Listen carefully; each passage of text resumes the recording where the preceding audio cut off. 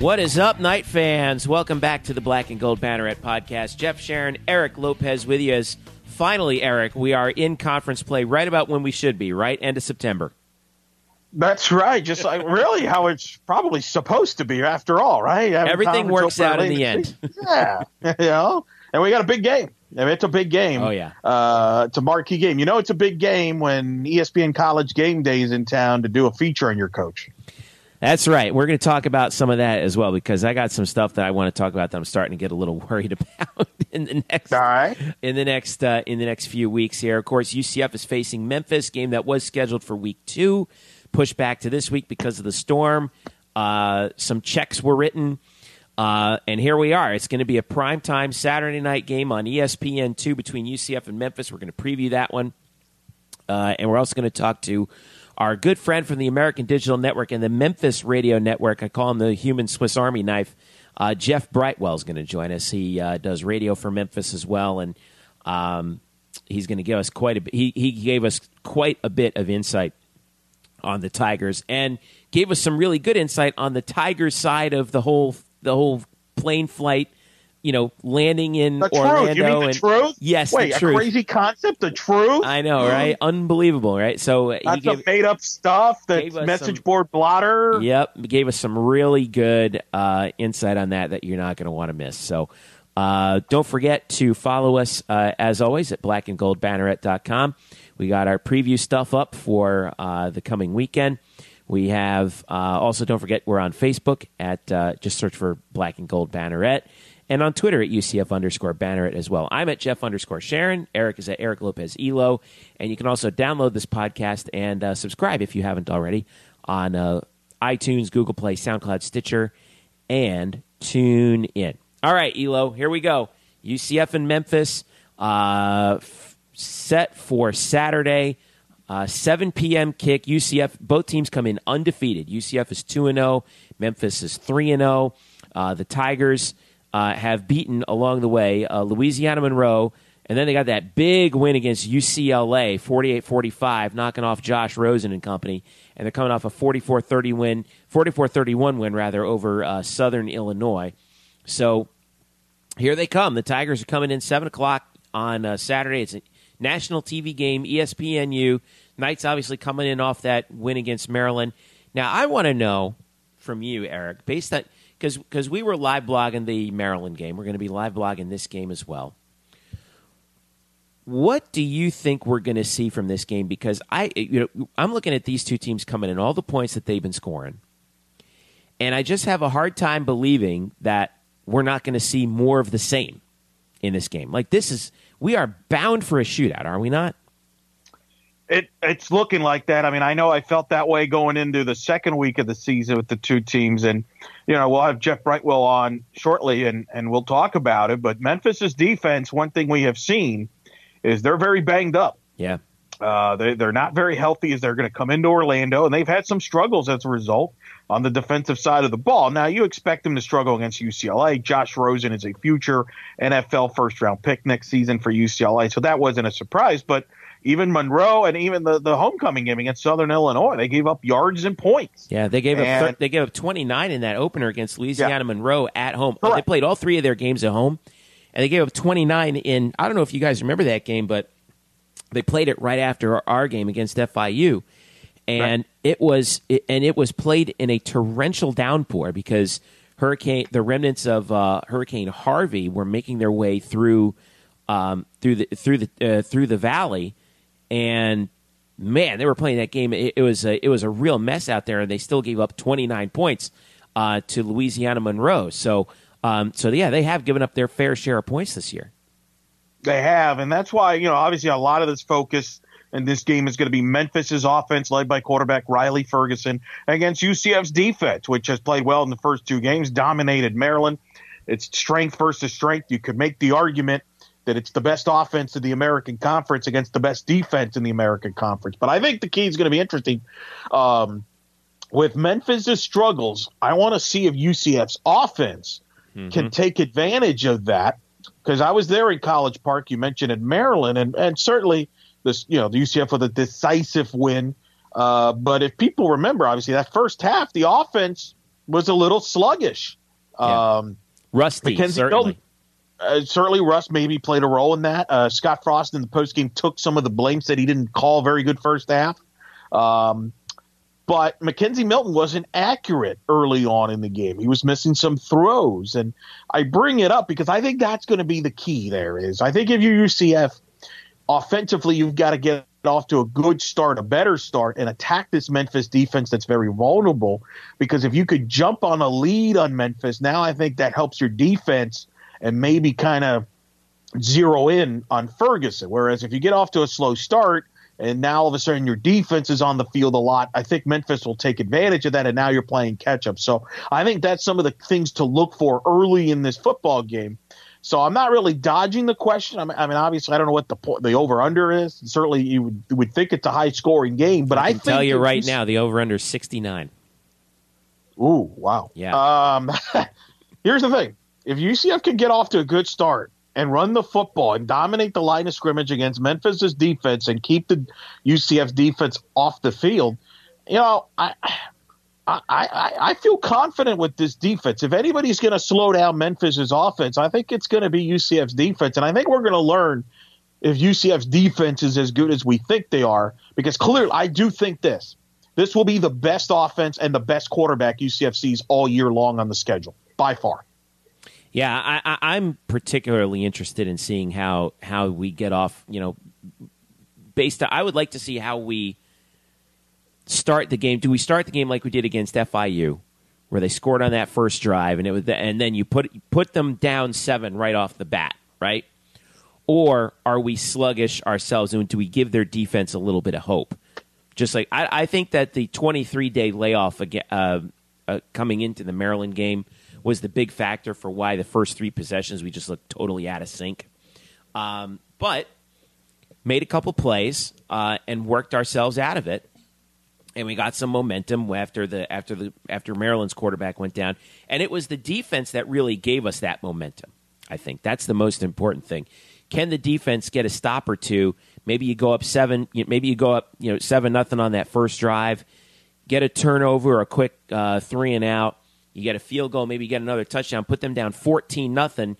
But even if you do that, though, Eric, this Memphis offense, let's not sleep on them, okay? Because they could get right back into it in a hurry. They are the 3rd best scoring offense in the American right now at 43 points a game. UCF, incidentally, is number 1 at 49.5. SMU is 2nd. But Memphis, you did mention, is 3rd from the bottom. UCF has to play SMU too, by the way. Yeah, exactly. But wow. Memphis is 3rd from the bottom in scoring defense. They're giving up 35 a game. They are 4th from the bottom in total defense, giving up 483 yards a game. So, I'm looking at this and I'm thinking, man, and particularly what they've been really vulnerable to is the pass. Right now, Memphis is giving up 344 yards a game through the air. That's going to be if you're Mackenzie Milton right now. I mean, you're just looking at the film, saying, "Oh God, get me out there and facing this defense. I need to face this defense right now." Right? But that's why, again, as I mentioned in the Maryland game, he was a little off in the accuracy early on in the game. That he's got to be sharp from the get-go, because I think there will be plays there to be made, and I think that's going to be the key there. So, I think Memphis' defense is vulnerable. Obviously, Memphis' offense is very good. I think from Memphis' point of view, I would expect him to attack UCF's secondary, which we saw a little bit of Maryland in that one touchdown drive where they picked on the freshman Moore. A little bit. I would not be surprised if Memphis, I think that's part of the game plan. You think we're going to see more of Mike Hughes in this game because of that? He had the pick 6 against Maryland. Yes, I would think so. I think you're going to have to, because I think Memphis will try to spread him out a little bit. So I think that's definitely a factor. So I think it's a heck of a game. I mean, Memphis was the preseason pick in the West. They showed that. They beat UCLA. I do believe that this is the best team UCF will probably see on the schedule. I know some people are rolling their eyes and we're like, what about USF? I actually think Memphis is better than USF. I think Riley Ferguson is far superior as a quarterback, passer especially. than Flowers. Flowers is more dynamic, obviously, with his legs, and that will be the challenge. But as far as a passer, Riley Ferguson is very good, and that's going to be a challenge for the UCF secondary. I'm looking forward to this game. I was thinking about this, and I know some people in UCF have maybe even tweeted this out and stuff about the biggest home game in a while, and I think this is the biggest home game since 2013, Jeff. I mean, I do. I think it's since that Houston game on that Saturday night, even that USF Black Friday game, South Carolina that year, of course. I think this is the biggest home game they've had since then. Obviously, there was no big games in 2015 to speak of. 2014, you had the BYU game, which was a Thursday night. But, last year you had some nice home games. But this is a big one. This is obviously with everything that's gone on, it's the first home game in over a month. It's a good Memphis team, a good TV time slot, by the way, 7 o'clock on the Deuce. Very good TV time slot. So I expect a good audience for them. And, it's an opportunity. I think we learn a lot about this UCF team. I think it's a chance for them to announce to everybody that they're a legitimate American Conference contender if they were to beat Memphis, and to see how far they've gone. ESPN College Game Day, as we have found out early on Wednesday, is on campus. They're doing a feature on Scott Frost. I believe he's even mic'd up during one of the practices. Frost actually talked about that on his radio show tonight on Wednesday night as we record. And there's going to be a feature on him. So the national media is starting to pick up here, and certainly Memphis with Norville. I mean, you got two young coaches here, Jeff, that, if they keep doing what they're doing, they're going to be on a lot of coaching lists after the year and maybe even, the years to come. We're going to get to more on that in a second. But first, let's go to our guest. He's an old friend of ours from we've done a lot of work alongside him at the American Digital Network for baseball, softball as well, and he does play-by-play for Memphis. He does pre- and post-game for Memphis as well. You name it, he does it for the Memphis Radio Network. Here's our and he's going to give us actually some really great insight on the Tigers heading into this game. Here is our interview with Jeff Brightwell. And joining us now is an old friend of ours from the American Digital Network, and also regularly he's a part of the Memphis Radio Network, where let's just call it like it is. He's a human Swiss Army knife. Jeff Brightwell joining us here from the Memphis Radio Network. Brightwell, it's still hot up there up in Tiger Town, isn't it?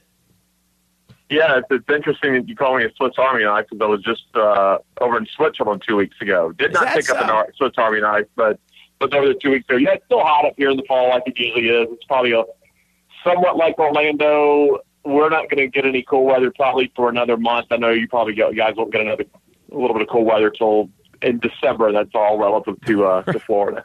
Right. Yeah, we're expecting it to drop below 80 sometime after Thanksgiving. So. All right, man. Well, hey, let's talk a little Tiger football right now. You guys are coming off. Well, so far the Tigers are 3-0, scored 37 points at least in all three games. You guys got that big win over UCLA, but thinking back to let's go to where we are right now with where this game was supposed to be. We were supposed to play in the second game of the season. Hurricane comes by. There's the whole the Memphis team charter reportedly flies down to Orlando, finds out that the governor. I was on it, and you were on it. Okay, so this is so. I was on it. I can give you the real detail. Yeah. All right. So all right. That's what I'll do then. I'll just get out of the way. Tell us what happened from your seat. Well, we get to the airport in Memphis to where we fly the charter. Haven't heard anything yet. I believe Florida State had just canceled their game or postponed their game right before we left. Once you get there, you don't know anything. You can't hear anything. So everything's on a schedule. We fly down to Orlando. We land. Of course, everyone turns their cell phones on, starts checking Twitter, see what's going on. And everyone immediately starts to see the stuff on Twitter about the governor shutting down the universities in Florida. And immediately I kind of knew in the back of my head, I was like, we're not going to play this game. If he's shutting down the public universities, that means the employees are not going to be able to report to work, all that stuff. So we get off the plane, actually get onto the buses on the tarmac. About 10 minutes later, you start hearing the officials up in the front of the bus. Of course, when you fly with the team, you're not with the team bus per se. You're on that bus number 4 usually with the administrators. You can start hearing some some stuff floating up front. Then all of a sudden you hear someone go, we're not playing. Try to see if the pilots have some time left.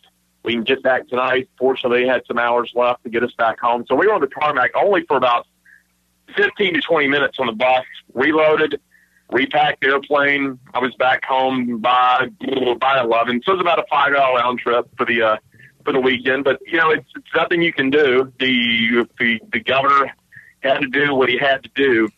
It wasn't as if weather conditions would not allow us to play, but in that situation, with what you guys were dealing with, those first responders, they needed to be elsewhere than working a football game that weekend. Yeah, it kind of stinks they didn't get to play. Fortunately, we're able to reschedule it. But the first responders needed to be where they could help people with the hurricane. Of course, I'm sure there's lots of employees, not only full-time employees at UCF, but game day staff that needed to be at home. They've got family coming up from the southern part of Florida as well. So, is it an inconvenience? Yes. Was it the right call? Absolutely. Wow. I mean, it was kind of a bizarre moment there for right around, like, what is it, about 1 o'clock, 2 o'clock in the morning is when we were still trying to find out, what was going on. Eric, what were you going to say just now? Well, it's remarkable good to hear that story, but it's funny. It's worked out in that I would argue that by this game now being played on the 30th, and as a result of Memphis beating UCLA and UCF beating Maryland, this game has actually gotten bigger than it would have been if they would have played that second weekend of the season, hasn't it? Oh, I think so. It benefits us a little bit too. I'm sure there's benefits for UCF. We were coming off a game where we were playing in the remnants of the hurricane that had come up through Texas and Houston that weekend. We played that Louisiana Monroe game, and really that was a game that could have been called off in Memphis as well. Extremely windy ball game, very heavy rains in the first half, a game where both teams basically just had to, put it between the tackles and play some old school football. There was not a lot of passing in that ball game.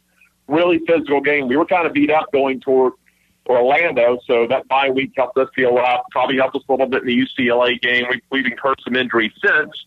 But as you mentioned, you guys come off the win over Maryland. We come off the win over UCLA 2 weeks ago. You got to think whoever wins this game's got a good chance maybe to crack into the top 25 next week, depending on what happens in those games that feature teams that are ranked 20 to 25 next week.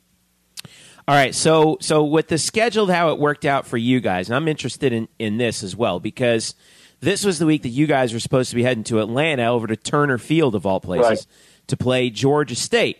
So, we saw how everything went down on the UCF side with how the schedule had to get shifted around and juggled. But what about on the Memphis side? How were you guys able to make this game happen this weekend? I'm just going to assume that it went through the league. I really don't have any details. I'm sure the two institutions got together with the American Conference. I would imagine probably both institutions chipped in. I'm sure the league had some financial interest in buying out or doing whatever they had to do to shift that game. It worked out pretty well.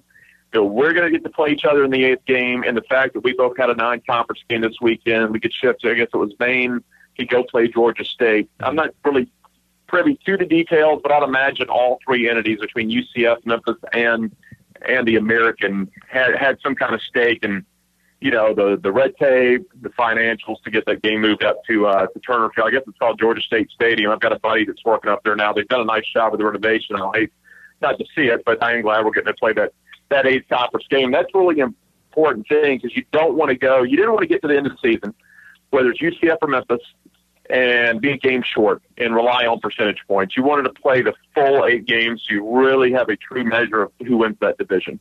Right.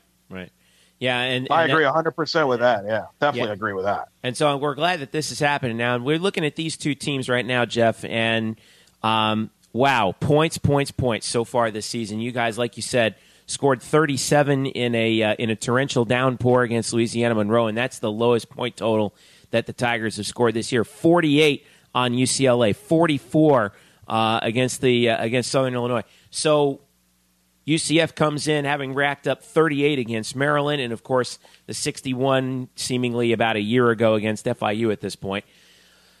What are we going to see from the Tigers here? What's the key for them on offense, and what should we look out for? Well, Willie, we've got to score some points. We're really banged up on defense. I'll get to that in a minute. Everybody's going to talk about Riley Ferguson. That's the quarterback. That's the star as always. He and Anthony Miller have been an outstanding combination. They hooked up 13 times last year on touchdowns. They've got a couple more this year, including another one against SIU the other day. Of course, Anthony put on that big show against UCLA where he had 9 catches for 185 yards and 2 touchdowns. That's his favorite target. But also Phil Mayhew, a big kid out of Sycamoreville, New Jersey. He's a senior, 6'3". He's in the top 10 all-time in receptions. He's caught a pass in 31 straight games. We're starting to get some contributions from some freshmen against SIU last week. He opened the offense up a little bit, added John Williams, who's a sophomore receiver, got some action last year. He caught a few passes, including a big 40-plus yarder against SIU. Devontae Coatsy, a redshirt freshman out of Reserve, Louisiana. He started to pick up some catches. So Ferguson's got a lot of targets. Then we're kind of rotating our running backs between Darrell Henderson. He's kind of the quicker back. Patrick Taylor's the bigger back in the backfield. Tony Pollard, of course, who's the special teams player of the year, returned another kick for a touchdown against SIU. They're trying to find him ways to either get in the slot or be a third running back there. Defensively, I'm sure you've looked at it. We're really banged up this year. Early that year, the Monroe game. Since the Monroe game, we're out Jackson Dillon, Jared Gentry, Darian Porter, Tim Gordon. We lost Sean Rupert the other night for a significant amount of time. So we were already playing a couple of freshmen in the defensive backfield. Now we're going to rely on up to 3 freshmen, including one true freshman in the backfield, and that is T.J. Carter, who's played well so far this year. But it was a good defensive backfield. It's still good, but it's young. Very young indeed. Yeah. But, of course, you mentioned Riley Ferguson, and I remember we talked about him while we were hanging out in Greenville calling the softball championship tournament, and we were talking about Paxton Lynch and D'Angelo Williams. You brought up Riley Ferguson as possibly being that next guy, and people know him now that maybe didn't know about him after the UCLA game. What can you tell us about him? What makes him so good? Well, he's a pocket passer. He's not going to get out and run outside the pocket very much. He's a big kid. When he runs, he'll put his head down, which coaches really don't like. They'd rather the quarterback slide out of injury trouble.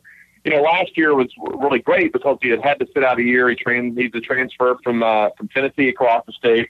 But he picked up last year as he had not missed a year. A lot of times it takes a while to get that rust off if you've just been practicing for a season. Did an outstanding season his junior year. He didn't get to throw much in the Monroe game just because of the rain, but the UCLA game was outstanding. 398 yards through 6 touchdowns. That's the second time he's had a 6-touchdown game. He had 6 plays in that game of over 30 yards. He likes to throw it downfield. His receivers will get downfield. We don't throw it as much as we used to, kind of off to the flat and screens, although he did get a couple screen passes against UCLA where the receivers were able to break it for some big gains. He'll stick back in the pocket. Big arm, he'll go deep, he'll take some chances. The last time that we really saw Memphis, make some, noise that was heard on sort of a national level, it was with Paxton Lynch and with Justin Fuente. But now with Ferguson and Mike Norville, now the head coach at Memphis, we've seen the job that he's done over at Memphis, sort of keeping the momentum going. Are the folks in Memphis really sitting up and taking notice of this Tiger team? Because like you said, this game this Saturday could be an entry into the top 25 for the winner and possibly an inside track to maybe the conference championship game. I know you guys are on the other side, but still, there's a lot at stake here this early in the season. Yeah, tons of interest in Memphis football. As you mentioned, Justin Fuente's last year, he comes off that 10-win season where he beat BYU in the Miami Beach Bowl. The next year, we won our first 7, made it as high as number 13 in the football playoff poll, beat Ole Miss, who was ranked 13th that year at the Liberty Bowl. I believe it was the 4th or 5th game of the season. Had a few losses late. Justin Fuente goes to Virginia Tech. We knew it would be a transition year last year, but Norvell comes in. He gets 8 wins, gets us back to a bowl game, show a lot of potential to have a big year. So, yes, coming in, you're picked to win the West. Crowd took a big hit in that Monroe game. They were expecting over 40,000. Obviously, the rain, the remnants of the hurricane that kind of crushed the crowd. Get the big crowd against UCLA. What I like to see the other night against Southern Illinois, it was homecoming. it's still an FCS school. You know how that goes sometimes if you don't have the big name coming in. We drew over 41,000 for the SIU game. So, yeah, people in Memphis have taken notice. And, look, this has been a 4 or 5 year process going back from Fuente now to Norvell. For the longest time, you know, we were the basketball school, and kind of football was on the back burner. When they hired Tom Bowen, the athletic director, to come in here from San Jose State, he was kind of charged with, hey, everyone knows football drives the bus in college athletics. We need to get football going here. It's time. We're coming off some really lean years. We got it going, and it's been a lot of fun the last few years. So, yeah, the city has taken notice. The fan base has taken notice. It's been a lot of fun at the Liberty Bowl the last few years. What is Coach Norvell like? What's he been like being around, and how do you compare him to, say, a Justin Fuente and other Memphis coaches? Oh, let's see. Norvell, young guy, third youngest coach in the in FBS right now. Good to work with media-wise, doing the coaches shows. He'll give you your information. He's like any other coach. He's going to give you the coach speak, but he'll come out and talk. He's, you know, being in his second year as a head coach, he's not jaded yet. He's not too guarded yet. I think that comes with time. The veteran coaches have that. Very meticulous in his game planning, what he likes to do, like a lot of coaches. He's a little bit like Fuente. Fuente was kind of a Texas guy. Norvell played his college ball not far from Memphis over at Central Arkansas. College basketball. It's only a couple hours away. So there's some similarities. I think that the best thing that Norvell did, he came in and he kept Daryl Dickey, who was the one of the coordinators under Justin Fuente. So he's able to keep some continuity within the program when he came in. And he's like every other good head coach. They surround themselves with very good assistant coaches, and they let them coach. You come in and you try to micromanage your first job, it can fall apart quick. So he's done an excellent job of putting a good staff and lets them do what they're supposed to do. Well, we got 2 young head coaches. We got 2 really good offenses, and we should have good weather for this one as well, Jeff Brightwell. How can folks keep track of you throughout the season here, not just football season, but with everything you do in the spring as well? Well, I'm on Twitter and Instagram. It's Jeff A. Brightwell. Don't forget the A, or because someone else already took just Jeff Brightwell. You somebody else. But get the A. You get a lot of Tiger stuff, a lot of CrossFit stuff, because I work on their broadcast too, and probably just a lot of nonsense as well. But I try to be entertaining. Well, we're still waiting for baseball season too, Jeff. You know, that's the other thing that we got to get ready for as well. Yeah, it'll be here before you know it. You know, mid-February is right around the corner. I know, man. All right. Well, hey, thank you so much for joining us here on the Black and Gold Banneret podcast. Are we going to see you in Orlando this weekend? Yeah, I will be there. I'll see you at the press box. All right, cool. Nice. Good stuff. We'll see you there, man. Looking forward to it. Thanks, guys. I appreciate it. All right, thanks again to Jeff. Always good to talk to him, although it's kind of weird talking to him about something that's not baseball, isn't it? Speak for yourself. I mean, know. I hung out with him. I hung out with him at softball during the softball championships. He got to work play-by-play. I was the color. Yes. And we spent a lot of time, as we mentioned in the interview. We talked about a lot of, Memphis sports. And it's funny, UCF and Memphis aren't that different. You know, programs trying to move up. Obviously, Memphis has the great tradition with basketball that UCF doesn't. But from a football standpoint, Memphis just had some great players. D'Angelo Williams obviously had a great NFL career. Stephen Gostkowski, kicker at Memphis. Patrick Lynch. You know, they're programs that have gone up. You know, very good cities, schools that have a lot of upside. Major metro areas in NBA markets. Absolutely. Right. NBA markets that don't necessarily have an NFL team either, by the way, or baseball. Let's not forget Isaac Bruce went to Memphis as well. There you go. I knew you were going to come. There's a really good one, too. But, yeah, no, obviously, Jeff's a cool guy. I got to hang out with him in the softball championships. That was it was a blast to work with him up in Greenville this past May. I know you've worked with him indirectly in baseball because you have filled in for him the last 2 seasons in the baseball tournament when Memphis is playing. He's on the radio call for Memphis, so you're filling in for him.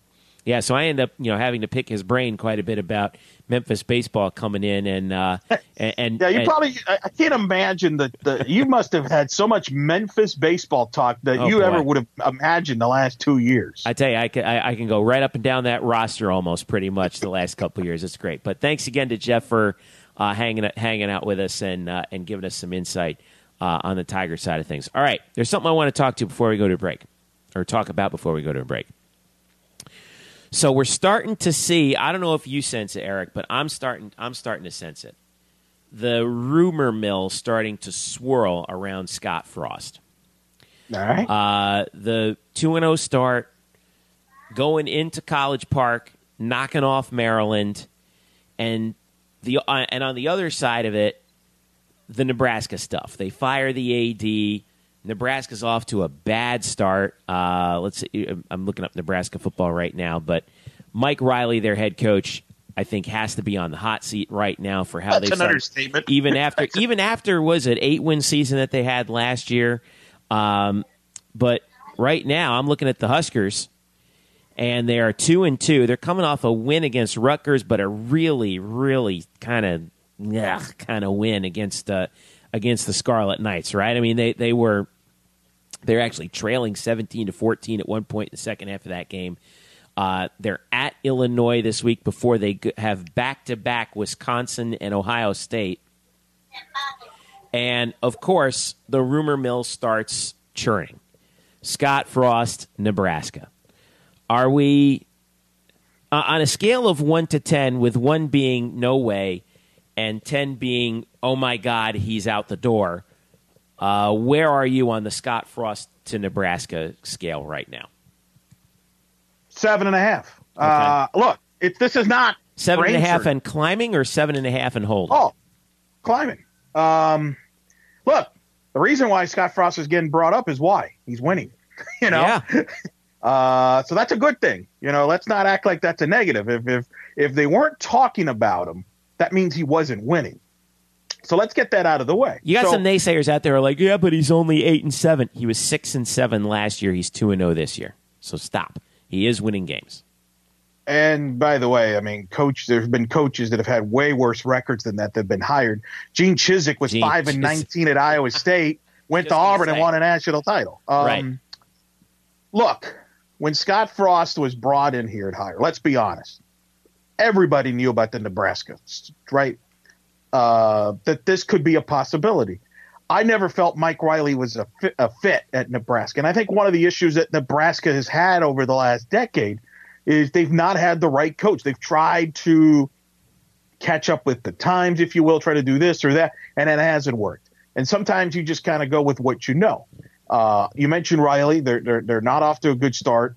His AD that brought him in just got fired. Mm-hmm. Okay, that's never a good sign.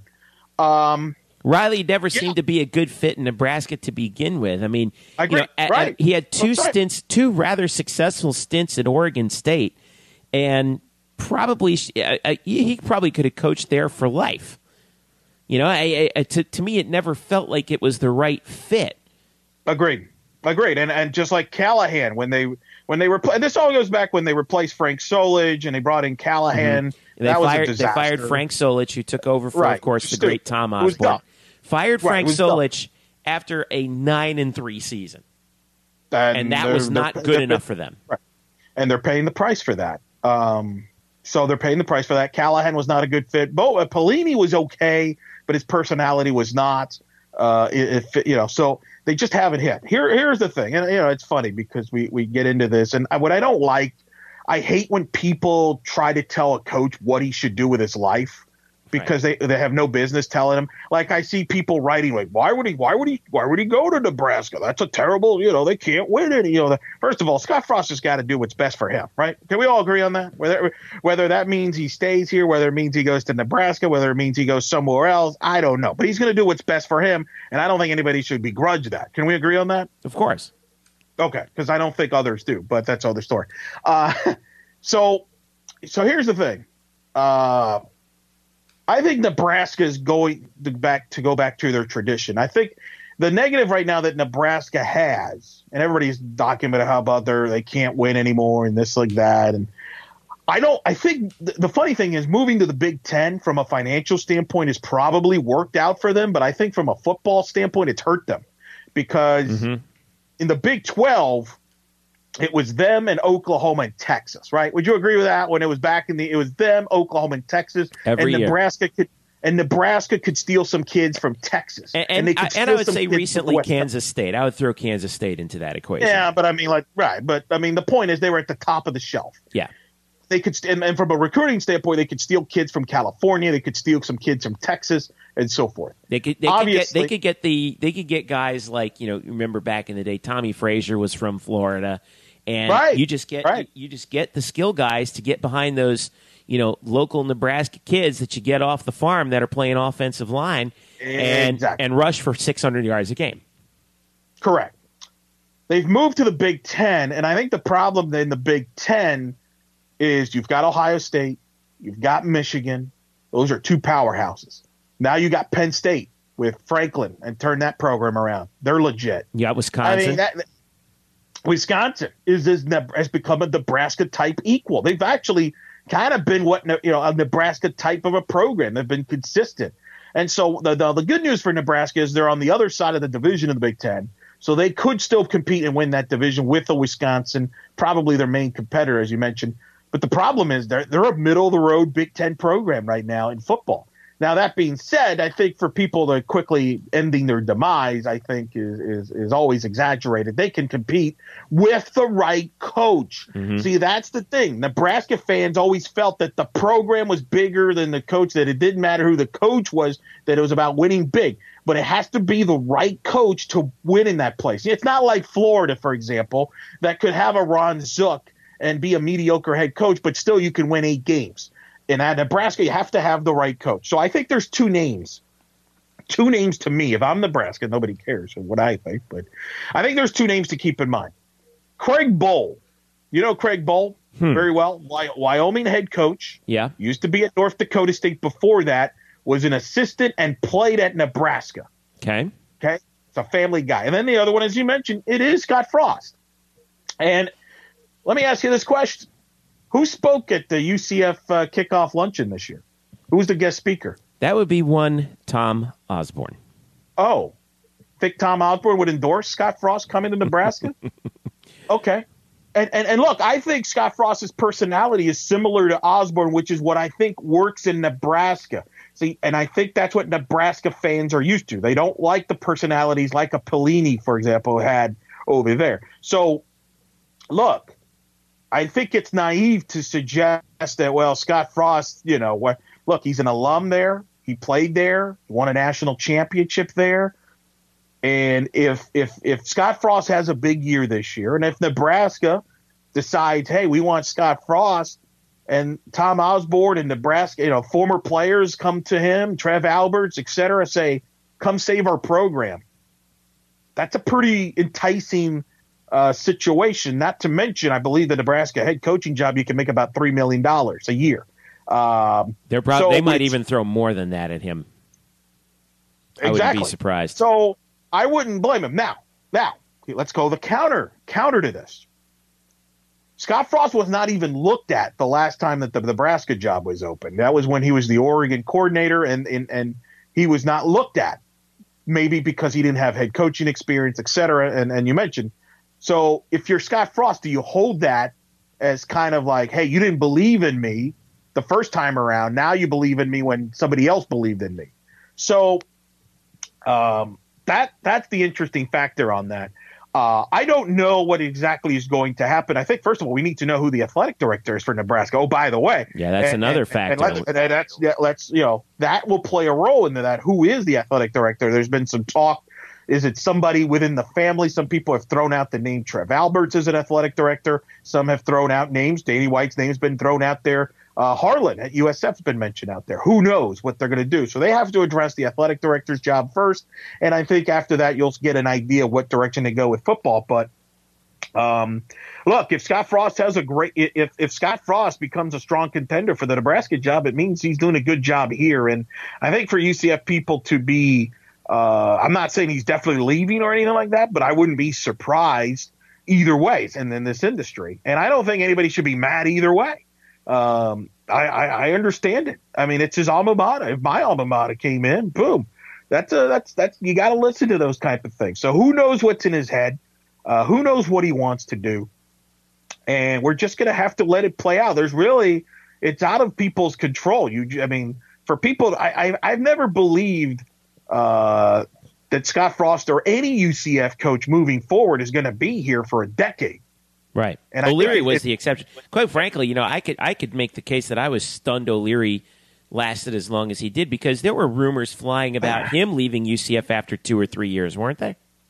Yeah, but he got that huge extension after the 2005 season, and I think the Syracuse and Colorado was the rumor.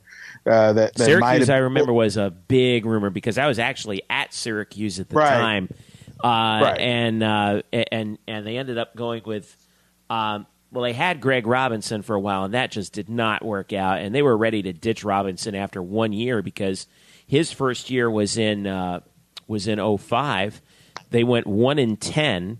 Syracuse did under Greg Robinson. And that was the same year that O'Leary turned UCF around from 0-11 to the first bowl game in school history. And Syracuse took notice of that in a hurry. And then when Robinson was out the door, this is what I heard, at least, at the time, was that they did give George a call. And he said, no, thank you, I'm not interested, but the guy who you might want to talk to is my old player, Doug Marrone. And that's how the Doug Marrone story got started. Lest we forget, well, don't laugh, because Doug Marrone was a good head coach at Syracuse, led them to a few bowl games before he decided to make the jump to the NFL. But yeah, I mean, but we've been through that before, and but what we know is O'Leary staying for a decade is the exception for a program like UCF, and not the rule. Who's older of age. Yeah, and had gotten an 8 to 10 year extension from John Hitt. It was a 10-year extension from John Hitt and Steve Orsini at the time. Yeah, so a lot of control there. Scott Frost is a very young coach, so we'll see. Look, some people have suggested that he could be a candidate at Arizona State, which I believe is in that areas where Scott Frost met his wife, for example. So people are going to throw stuff. Look, with all the latest developments, for example, at Louisville. What's going on there with the FBI, and I know it's affected the basketball. Who knows what's going on with that? Wow. Right, but with Rick Pitino out and Tom Jurich out, what does that mean for Bobby Petrino moving forward? Jurich was the one that took a chance again on Petrino, so now you're gonna have a new AD in Louisville, which I think is again, you talk about concern. I mean, there are certain people that'd be a good candidate there too. We don't want to leave, all right? So look, I think the reality is, I think fans you have to accept the fact that with success, you're going to get this kind of stuff. You're going to get rumors. You're going to get speculation. Look, it doesn't stop with Frost or Danny White. How about Eric Chinander? What if this defense? Eric Chinander may have played himself into a potential head coaching job the last 2 weeks. I'll tell you that. Sure, if that's what he wants, if that's what he wants, and but that's how this works. I mean, that's how this industry works. Right. So I don't think there's any sense of freaking out about it. You just kind of accept it. And I think if you're naive, what I hope is, what I don't want people to act like, well, you betrayed us. Like I saw this because I've had this argument with some Houston friends because of Tom Herman went there, coached 2 years, incredible 2 years, led him to the conference championship his first year, and won the bowl game in Atlanta, beat Florida State. Second year didn't live up to the first year, but they still beat Oklahoma, beat Louisville, and the Texas job opened. And I said that he would be the guy there. He was a grad assistant at Texas and under Mac Brown, and that would be the job. And my Houston people refused to listen to that. They're like, no, his wife's happy in Houston, and he just doesn't want to deal with the boosters in Texas, yada, yada, yada. Well, what happened? Welp. He went to Texas, and then people are mad, and I'm like, why are you mad? Like he gave you 2 great years. Like, it's Texas. Like, that's just the way it works. Like, should be happy that he got the Texas job because it means he did a lot of great things for you. Yeah. I hate when people do that. I just think, to me, he had the right to do that. I think it made a lot of sense. It was his dream job. And if whatever Scott Frost, and I don't know nobody knows what Scott Frost wants to do except Scott Frost. And if Scott Frost feels at the end of the year, if he's offered, or Nebraska or Arizona State, whatever, and he decides, you know what, that's best for me, then more power to him. And if he decides to stay, great. But either way, I think the important thing is is what did he do for the program? And if he leads this team to another bowl game, let's say, and maybe 9-10 wins, let's say they win the division. Maybe they play for the conference title game. What if they win the conference or get to a high bowl game and then he bolts for another job? Why am I going to be mad? I should be saying thanks. This will be the last word on this because we got to take a quick break. But I'm so glad you brought up the Houston example, because if we're kind of looking ahead with a realistic eye toward the future, what sort of program do we want UCF to be? Obviously, we'd like to be a place where a destination where coaches want to stay. But with a realistic look at what's going on, Houston is a great example for UCF to follow. And here's why I say that. Houston, since 2003, here's their list of head coaches: Art Briles, Kevin Sumlin, Tony Levine, Tom Herman. All right? Look at those names that have plowed through Houston and won a lot of games at Houston before they moved on to supposedly greener pastures. Art Briles, for all the controversy, highly successful coach at Houston, was highly successful at Baylor. No questioning that. Kevin Sumlin, same deal. Tony Levine, not so successful. They pulled the plug on him pretty quick. Tom Herman, extremely successful. All right? Go back and look. Since Art Briles took over Houston in 2003, Houston has been to bowl games. He took over for a team, by the way, that had gone 7 seasons without a bowl game. Briles gets to Houston, and since then, under Briles, Sumlin, Levine, and Herman, Houston's been to 11 bowl games in 14 years and finished the season ranked in the top 25 twice, including one where they finished in the top 10. So if UCF ends up being a breeding ground for great coaches, if that's our place in college football right now, I don't think that's a bad place to be. Well, that's the American Conference. True. I mean, look at Memphis. What's happened. Memphis is another example. Yeah. We've seen it with Justin Fuente. Turn that program around, goes to Virginia Tech. What do? They find the next young guy, Mike Norvell. Next man up. Who I think will be a candidate at Tennessee, for example. Who knows? Hate saying it, but or USF. Arizona State. Willie Taggart. Yeah. He leaves USF and now is turning around Oregon a little bit. Matt Rule leaves Temple to go to Baylor. We'll see how that goes. So it goes on and on. So that's just the life that it is when you're not in a Power 5 school, quite honestly. So I don't, it is what it is. And I don't worry about those type of things. If it happens, it happens. If it doesn't, it doesn't. Power 6, Eric. Remember the branding. Power 6. Touche. Very good. Mike Oresco would be proud of you. Yeah, so, exactly. look, I mean, it is what it is. But I just, whatever happens, I don't like articles and columns being written. Like people are trying to make a case about the attendance this weekend and that, hey, you need to show Scott Frost that he needs to stay because you packed the house, which I think is silly. Okay, that would be great, but if we get 50,000 people at this game, like over capacity, and Nebraska comes a call under Scott Frost and he leaves for Nebraska, then would anyone really be surprised? And this is where the media, I think, is to blame, because you're setting up the fans to be angry in that by saying a statement like that, because that has no bearing on what's going to happen in the future. Plus, we should sell the game out anyway.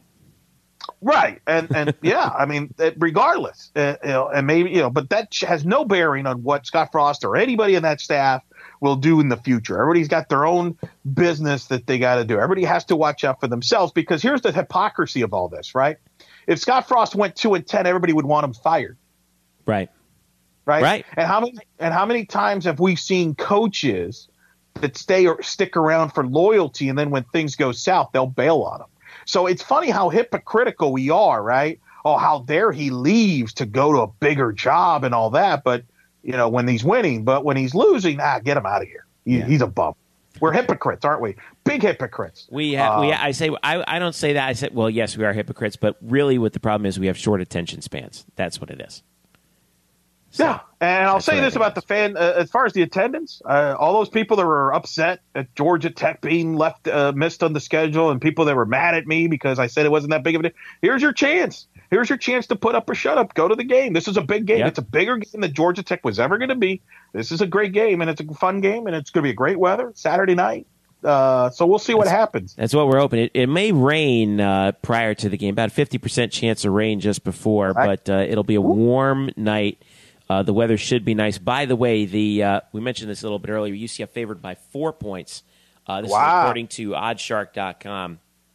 And the over-under, like we said, is really high, 69. So kickoff at 7 o'clock. It will be on ESPN2.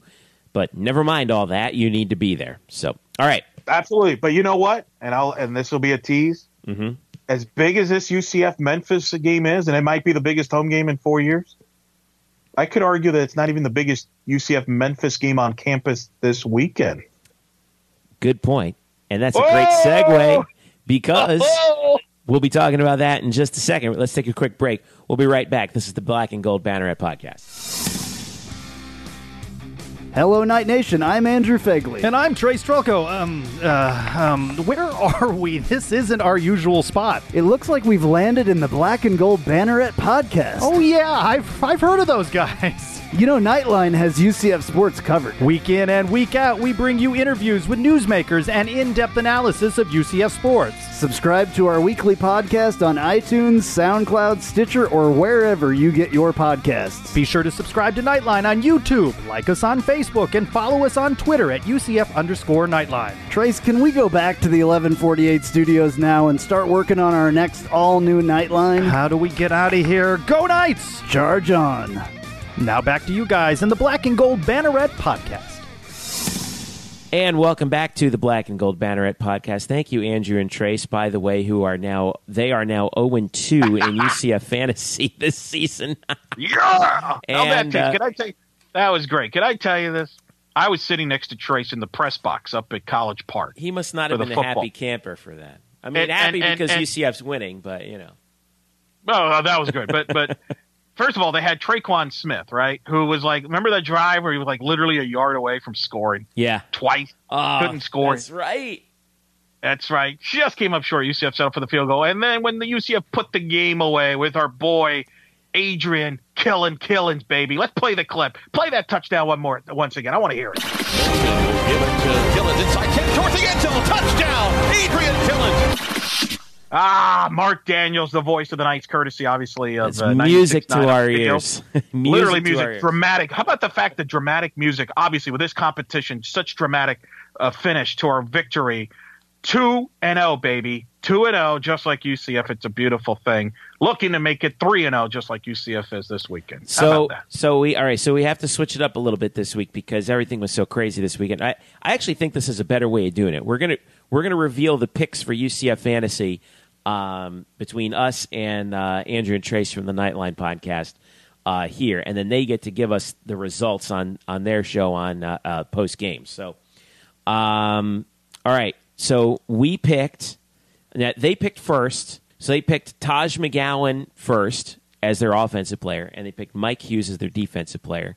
We, Eric Lopez, are sticking with our man Adrian Killins on offense, and we are going with Shaquan Burkett on defense. Loving it. Shaquan, by the way, the second leading tackler on the team. So that's our UCF fantasy matchup. It's Adrian Killins and Shaquan Burkett for us against Taj McGowan and Mike Hughes for Nightline. I actually, if I'm handicapping this, Eric Lopez, I think they're a 3.5-point favorite this week. What do you think? They're favorites. Wow. Yeah, I'm saying they're favorites this week, which is going to make it suck even more for them when they lose. I was gonna say, I mean, that's man. I mean, it's I could tell in Trace's face defeat. The disappointment. There's definitely confidence shaken. So we'll see. They'll the see. Disappointment, I could questioning. Yeah, it's great. What did I? It's one of those. What have I gotten myself into? Type of deals. I could tell. I think that was clear. All right, so keep an eye on that. We'll have the results for you. I think the Nightline guys will have the results for you in the post game show. So, all right, let's dive back into some other news. By the way, don't forget to subscribe to us if you haven't yet on Google Play, iTunes, SoundCloud, Stitcher, and TuneIn. Follow us at UCF_Banneret. and on Twitter, and we will be live blogging the UCF Memphis game once again. You, me, and Brian Murphy will be.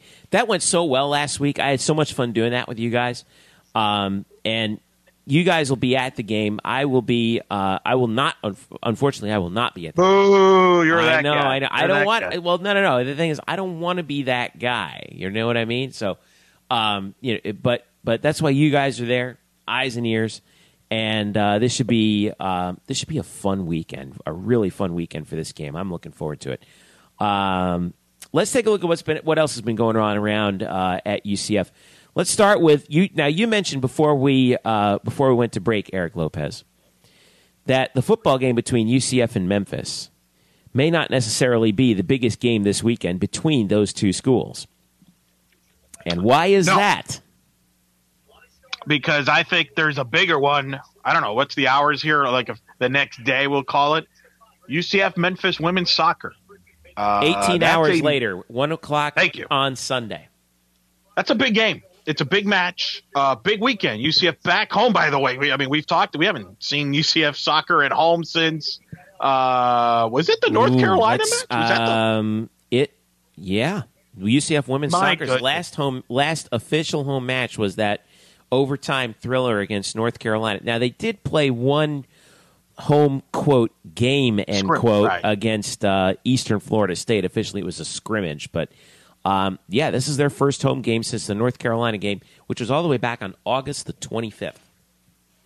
Wow. Yeah. That is nuts. 13th ranked, by the way, UCF Knights team coming off blowing out East Carolina on the road, going 1-0-1 on the road at a scoreless draw at Cincinnati. I watched that match on the digital network, Jeff, and my concerns were true. I thought they were a little rusty. Mm-hmm. They were definitely rusty in that game, it looked like. Against a very good Cincinnati team that's giving UCF fits the last couple of years. I actually thought that was a good result to get out of there with a draw, and I was happy to see them take it to East Carolina early, and the offense exploded to go 1-0-1. Now, obviously, let's not dismiss the fact there is matches on Thursday before that showdown on Sunday. Yeah, can't overlook that match. It's Tulsa that's going to be in town. For that match. That game kicks off, again, Thursday night, 7 p.m. You can catch that on UCFKnights.tv, as well as the Memphis game on Sunday. But can't overlook Tulsa, by the way, who comes into this game, as I'm checking the standings. They're 3-7-2 overall, but 1-1 in the league. Right. A Memphis team that was the preseason pick by many to win the soccer, the league. It is a rivalry, UCF and Memphis. If you follow women's soccer, that goes back to Conference USA. It goes back to 2007. And it is a nasty rivalry, too. It was. I mean, they played for USA championships. I'll never forget. I forget the year. I think it was 2009, where UCF hosted the Conference USA tournament. It was against Memphis, and Memphis won on a late goal. There was controversy around it, and I never seen Coach Cromwell so mad afterwards. Memphis is a great program. Brooks Monaghan is still the head coach there. They had a really strong year last year. They've made the adjustments. They're an explosive team. Now, they play at USF Thursday night in a match that'll be in the American Digital Network. And, you look at it, and I know it's early in the conference, but you look at the RPI, UCF number 4 in the RPI. Memphis is 33. Mm-hmm. That's the third best RPI of any team in the American. Cincinnati, I believe, is 12 in the RPI. USF's 49. Connecticut is the defending one of the conference champs. They lost some personnel. They're in the hundreds in the RPI. They're off to a slow start. Yeah. So this is a big match. I think this is potentially the two best teams in the league. A lot of ramifications with that. Remember, the team that wins the regular season title gets to host the conference tournament. And if you look at UCF's situation, 4 RPI, 13th ranked in the country. If they were, this is a big match because you want to have a leg up on everybody. The schedule sets up where you have your big games at home. And Memphis is, I think, a big obstacle. And if they can get through that, as well as the others, now you're hosting the conference tournament, and maybe you're playing not only for the automatic bid and trying to win the tournament, but maybe you're trying to play yourself in a position of hosting not just the first round of the NCAA tournament, but maybe the second round, the third round, and maybe the Elite Eight. And, oh, by the way, the Final Four is where? The College Cup? Oh, that's, in downtown Orlando over at Orlando City Stadium. Oh, How about that? So lots to play for Coach Sahaydak and the Knights. I know it sounds crazy since it's still early in conference. This is only the second weekend of the conference, but I'm telling you, this Memphis team is explosive. They've scored 30 goals in 11 matches so far this year, and they're a team that likes to jump on teams. They've scored 16 goals in the first half. They've got some great individual talent. The name to keep in mind as you go to that Sunday match, Elizabeth Warner, 8 goals. Jeffrey, 8 goals in 11 games this season. Yeah, she's a problem. She's a huge star, a Player of the Year candidate. This will be a challenge for UCF defensively, and it'll be a big test for them. UCF obviously is coming off 2 shutouts in a row. They've gotten better defensively. Again, obviously you got to start with Tulsa. Tulsa is not a pushover by any stretch in the league, but I'm telling you, this Memphis match is huge from a lot of ramifications. And so I do. I know, and I know there's that guy that some of them are listening like, I can't be. What do you say at women's soccer? Look, I get it. Football's more popular and everything themselves. But at the end of the day, regardless of what happens in football on Saturday, UCF could still win out and win the division. Right. Whereas in women's soccer here, the loser of this game falls behind by 3 points, and it's could be a challenge to make up that ground as the season goes on. That's why I do think this is a big match, and the ramifications are enormous. And again, 2 great programs in women's soccer going at it with a long-time rivalry. So it'll be another chapter written on Sunday that I'm looking forward to. Yeah, and just to give you a little bit more perspective on it, in the American, Cincinnati, UCF, and Memphis are all tied atop the conference with identical records of 1-0-1. So yeah, that shows you how important this game is for UCF. But like you said, got to get through Tulsa first, and that's on Thursday night. So Thursday night and then Sunday afternoon, those 2 games for UCF women's soccer. Huge matchups coming up. All right, men's soccer. Speaking of teams that haven't played a home game in something close to forever, right now they are 1-4-1 on the season. They got back to action last week. Last Saturday, they actually a heartbreaking loss at USF in double OT. They led at 1.2-1 before USF scored an equalizer just before the end of with about in the 81st minute rather to tie the game, and then they won it in the 107th minute. On a goal by Alex Zeese. So UCF falls to USF in what I think was the first, if I'm not mistaken, that's the first War on I-4 matchup of the year. Is that right, Eric? Yes, it was. Boy, reminiscent a little bit of the semifinal in the conference tournament last year in Tampa. Remember UCF, USF back and forth. UCF had the lead. USF got a late goal to tie it up. They went to overtime. USF pulled it out with the golden goal, and they did it again. Heartbreaker. Tough loss. Tough and heartbreaker. It's man, my concern. It's one of those things where you lose a tight one on the road this year. It's kind of like a what if. They've lost some tight ones so far this year. They've been in almost every match, and what a start that would have been for the league. Yeah. Play, but heartbreaking. But that's part of the process, right? I know you've talked to Coach Calabrese. Is in this transition is guys got to learn how to finish matches. Yeah. Well, one of the good things that you do have, though, is that the way the schedule does work out is at least you have your conference schedule intact, and you can make up that deficit pretty quickly, considering that you're playing everybody just once, and there are only 7 conference matches, essentially. So looking at what they have coming up next, the Knights are where's that? I just had it. Oh, there it goes. They are on the road at SMU this coming Friday. SMU is coming into that match, at least right now, 6-2 on the year. SMU is pretty good, at least so they've shown so far. First home game is still on the docket, set for Wednesday against Stetson, 7 p.m. on UCFKnights.tv. Eric Lopez, and this is, believe it or not, the first home game for UCF men's soccer this season. They have not played a home game aside from the 2 exhibitions in mid-August. They have not played a home game yet. Coach Scott Calabrese has not made his home debut. He will against the Stetson Hatters October the 4th. That is a Wednesday, 7 p.m. We talked about how long it's been since women's soccer had a home game. Going back to that North Carolina match, well, goodness gracious, men's soccer, the schedule didn't do them any favors this year, did it? Just a weird deal. Yeah, I know. Nothing you can do about it. They've had 2. Let's see. The FIU match was canceled. That was supposed to be home. Charlotte match was canceled. That was canceled. That was supposed to be the home opener due to weather.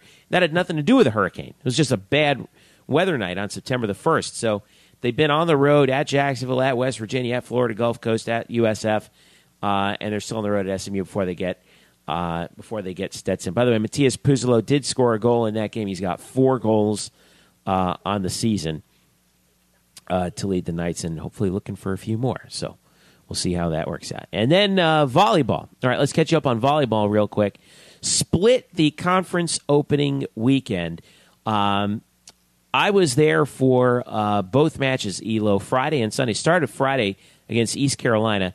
This is one of the best matches I think I've seen in a while. It was a weird match, but it was a 5-setter. UCF defeats East Carolina, a game East Carolina squad, in 5, 15-12 in the 5th. Neither team in the first 4 sets, the losing team didn't score more than 16 points. So it was really kind of a back and forth type of deal. Couple of the interesting notes: Kia Bright, 21 kills in this match. To go with 18 digs. Another huge double-double for her. Taylor Wicke had 11 kills of her own. Christina Fisher had 10.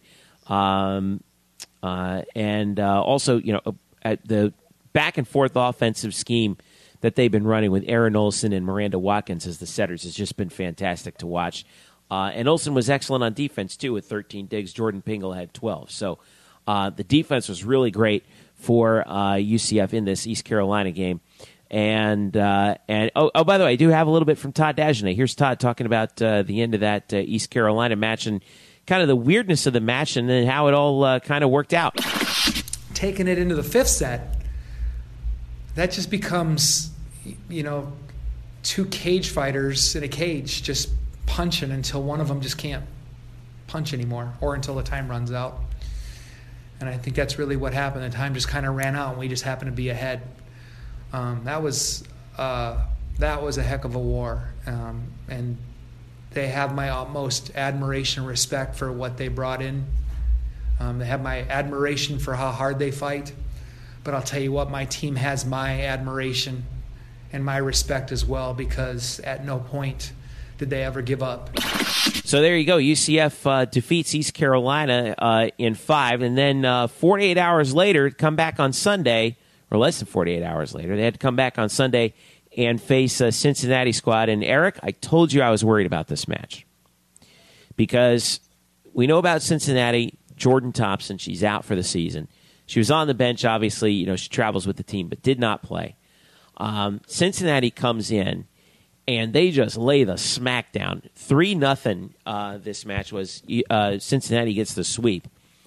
And there were a couple of spots where it looked like we would figure something out, but East Carolina just had their heavy hitters. Taylor Wicke did not play in this match for UCF. Now, there was a milestone that we wanted to pass along. Kia Bright picked up 3 digs on Sunday, or 4 digs rather, to put her in the 1,000-1,000 club. That's 1,000 kills, 1,000 digs at UCF.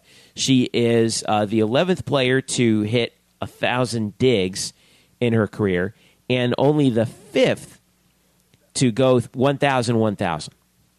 So, wow, congratulations to Kia. What an amazing achievement. It just stinks that it came in a game where, and she played spectacularly in this game, but boy, did Cincinnati just bring it. Had to hand it to the Bearcats because they came out, emotional start, and wow, do they have some heavy hitters. Carly Nolan was just excellent for them, as was Erica Kostelak.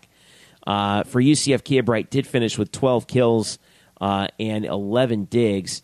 Christina Fisher with 9 kills. But, And Jordan Pingle, another 18 digs. She just continues to she continues to be the human shovel, just digging everything.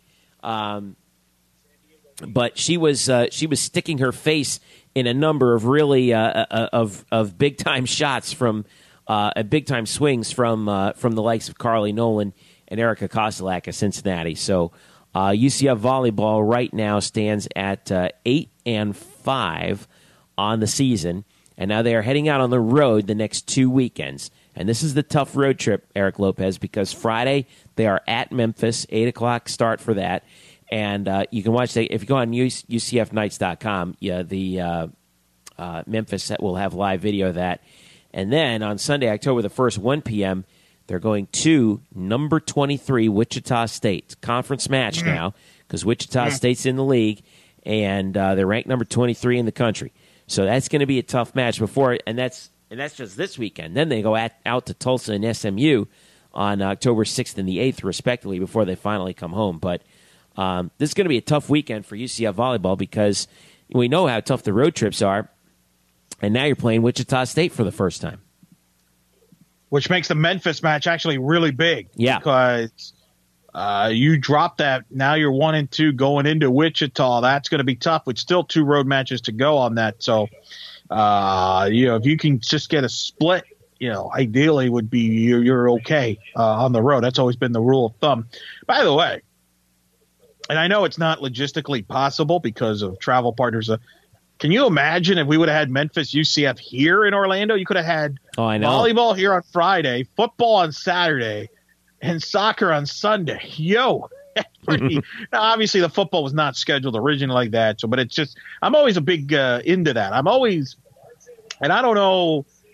It's easier said than done, and certainly with like for example, Wichita State doesn't play every sport, etc. But I'm always a proponent of, if you've got a team, whether it be in the fall or in the spring, like if, Memphis is playing UCF in football on the same weekend, play them at women's soccer, let it be on the same campus. I think that would be pretty cool. Baseball, the same thing. I always like it with baseball. I was there 2 years ago when UCF was at USF, both in baseball and softball, and it really made for a fun weekend. So I always like that. It's just kind of funny. UCF at Memphis on Friday night. It's a Memphis weekend. I mean, just colored blue. And all hopefully not. Well, it's a blue out, It's a big matches, though. Like I said, even though it's early in conference in volleyball, again, that's a big match for them to get Memphis because you're right. Wichita State, the clear favorites in the league, going up there. That's not an easy place to play. 4-game road trip. You don't want to dig yourself a hole in the league. Now here's a question I have for you. You mentioned that UCF was without, they were shorthanded on Sunday. Mm-hmm. Is that a concern now? Is the depth of this team, that this team cannot afford to have injuries or at all, that there will be a drop off? Well, I thought personally that there was a drop off on Sunday, but mostly it was because they didn't, from what I heard, they didn't know that Taylor was not going to play until literally 30 minutes before the game or before the match. And think about what that does for your game planning. You watch the film, you figure out your game plan, you write everything up, and then all of a sudden, your middle blocker can't play. That's 6 feet 4 inches. It's not going to be up front. Getting her hands on some of those big time Memphis swings and force them to go where they don't want to go. So you have to throw out your game plan. In essentially 30 minutes. I think they're going to have a little bit more. If Taylor does not play this weekend, we don't have any word on that yet, but if Taylor doesn't play this weekend, at least you're going to be able to game plan that, right? So I don't think that the drop-off will be quite as bad if that's the case. On the other hand, though, see, the thing that people forget that Taylor brings is not just the height, but the leadership. She's just so steady and cool up there. Whenever things go awry, she's just kind of like, "Hey guys, that's all right. Let's gather around, get things back together, and we'll be fine." She's such a stabilizing force, in the locker room and on the floor. I think that's what UCF misses the most. Not saying that there are other people that can't pick up the slack for that, but she's one of your seniors, and it's tough when you're not playing when your seniors out there for that particular reason. So hopefully Taylor gets back soon. because we're going to need all the help we can get this weekend against Memphis and especially Wichita. What's your hope personally for this four-match road trip? You mentioned it at Memphis, at Wichita State, at Tulsa the following weekend, at SMU. Not easy places Is 2-2? Would you be happy if I told you they went 2-2? Is that kind of what you're hoping? Yeah, my hope is with the way the schedule. Yeah. No, sorry. I was going to say that the way the schedule works out, and the way that just how tough this conference is this year. Yeah, if you can get splits on the road out of there, and you come back home 3-3 in the league, and you would be 10-8 overall, coming back for UConn and Temple. I think you're thrilled at that point. And of course, it depends on and just like it always does, it depends on how the schedule or how those matches sort of play out, right? Like, I mean, we're looking right now. I'm looking at the schedule right now. Wichita 10-3, 2-0 in the league. 3 teams atop the league at 2-0. Wichita, SMU, Cincinnati. Cincinnati, by the way, 2-10 out of conference, 2-0 in the conference. Well, they seem to have rallied, right? You told me, we talked. They've rallied around, obviously, Jordan Thompson. We talked about it on the last episode, how she's out for the year. And they overscheduled, maybe a little bit non-conference and stuff, but they've gotten now used to playing without her and maybe a rally. Did you sense that watching them in person, that they've got a second gear here, that, okay, well, they've kind of moved on. There's that stage of, wow, what are we going to do without Jordan Thompson? And now maybe they've gotten used to it, and now they're starting to figure themselves out and might still be a dangerous team here in the league. Well, they're a hell of a lot better than 2-10 out of the league. Now, they had an insane out-of-conference schedule. I think that's the other thing that happened, too. And they kind of and they were trying to do that because, when they were expecting that they would have Jordan, they would, they scheduled some really tough non-conference matches in order to boost their RPI. Well, then they don't have her. And then they get clobbered by those high RPI teams. Well, then they come back in their schedule. This is a pretty talented team. Nolan, I think I was really impressed with. She's going to be a problem for the next couple of years because I think she's a junior. She's underrated. She's underrated because she's on the shadow of Thompson. But that's part of that recruiting class that Coach Molly brought in from Cincinnati. Yeah, Molly Alvey, who, by the way, just had a baby. By the way, congratulations to Molly Alvey and her husband. But that's part of that class with Nolan and Thompson. I mean, that's a group that that's turned around that program, and they've won a lot of matches. So that doesn't surprise me that Nolan has stepped up. I figured if anybody was going to step up, it would be her. So that's dangerous. But you mentioned SMU's at the top of the standings. They've been good recently, and that's one of the 4 road matches they got to go to. So it's a challenge, and you're right. I think I agree with you. If you can get a split on the road, the way this league is set up this year, I think you take it. Yeah, I mean, and I'm looking at that schedule and the standings right now for UCF. Like I said, Memphis, Wichita, Tulsa, SMU. Tulsa right now 1-1, 7-7. Memphis 7-7. They're 0-2 in the league. Tulsa, we talked about Tulsa. Wichita, obviously, we talked about where they are 2-0 and 10-3, and then SMU's 2-0 at 8-5. So, there's your schedule right there. If you can steal 2 of those, and hey, to be honest with you, if you can steal the Wichita State match, that would be really great because that'll boost the RPI as well. Because, we know that they're going to be pretty high up there. There is no volleyball RPI out there just yet, by the way. Go ahead. It's a resume win. If you beat Wichita State, that's a resume win. Yeah. And then that gives you a little bit more confidence heading into, I think, that second weekend. I think that's the other thing. You think because if you go into Wichita State, beat them in their place, then you're thinking, you know what, we could go to Tulsa and SMU and knock them both off. And so I'm going to be watching that match very closely on Sunday. I'll have that on the computer and Red Zone up on the TV, and we'll see what happens from there. So, all right. So that's where you can follow UCF volleyball. Again, UCFKnights.com. They have the look at, or they have the links rather to the watch live for Memphis and Wichita State this weekend. All right, Elo. So as we wrap things up here on the Black and Gold Banneret podcast, what do you have going on? I know you're going to be at the game on Saturday. Is that correct? Yeah, I'll be there. Looking forward to it. So Murph? Friday.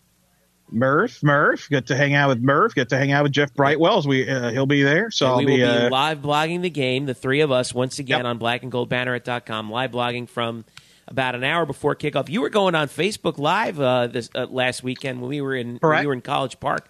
I love that, man. You got a little bit of weather report up there, and I'm looking forward to you doing some of the same stuff this weekend too, brother. Got the victory celebration for UCF, which is up there as well. That was fun to Maryland. This time around, I think I might go the Periscope route, maybe go on the Twitter route with Eric Lopez Elo. So I might go up down the field before the game and do some things like that and go from there. So, I'll be doing some of that video stuff as well, maybe before the game, maybe even after. Who knows? Depends how everything kind of plays out. The thing I'm excited about is they'll have getting, cookies and stuff at halftime, which we did not get any of that at Maryland, which I don't understand how that happens. You're a Big Ten school. How does that not transpire? But that wasn't on the rider, apparently. I'm evidently not. So I'll be at the football game Saturday. Actually, Friday. You'll love this. I'll be at softball, opening fall ball. That's right. Fall practice is underway, right? Right. Yep. Baseball just had their first practice. Softball's had their first practice this week. They're going to have their first fall ball game. Softball will on Friday at 5:00. Believe it's open to the people. I'm going to head out there and get the first look at some of the new faces out there, and then football on Saturday, and then who knows, maybe Sunday. And also check soccer, out maybe soccer right there. Yeah, the Dolphins are playing the Saints if they decide to show up this week at 9:30 in the morning in London, unlike last week where they apparently decided to take a bye week. Obviously, I may head out there. Maybe I can convince you to come. What are you going to do? Watch the Giants again? I mean, that's, what. Yeah, my NFL season's pretty much over at this point. So maybe hopefully I'll get the chance to check out some of that. Like I said, I'll be you and Brian and myself. We will once again be live blogging the game on blackandgoldbanneret.com. Make sure you check that out and watch along with us as we watch the Memphis game. For UCF football. Don't forget to follow us on Facebook as well, Black and Gold Banneret on Facebook.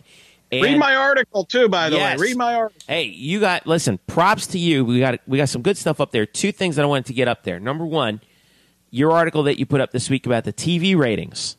Highest, most watched UCF game, the Maryland game was, since the Michigan game, which was on Network TV, ABC. Yeah, details there. It's definitely the most watched national rated UCF game since that Michigan game. We'll see.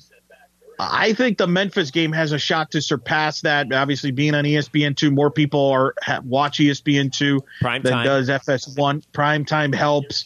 So I think that'll pass the Maryland game. We'll have those numbers once it comes out. They usually come out Tuesday. I sometimes get local numbers from the PR guy. I'm at the mercy of them. But that's stuff that I will be working on for next week as far as the Memphis game is concerned. But you can check out the details of the Maryland game and the numbers it did and compared to maybe other UCF games in the past. So that's on the site right now. Yes, indeed. And so is Brian Murphy's preview of the Memphis game as well. Our cram session articles, which he has been pumping out every week, that we've been ready for football. They're really great, and you should take a look at them to get yourself ready for the ball game. So make sure you check it out as well on blackandgoldbanneret.com. We are also on Twitter. Follow me at Jeff_Sharon. Follow Eric at Eric Lopez Elo. Follow Brian at Spokes_Murphy. And follow us at UCF_Banneret.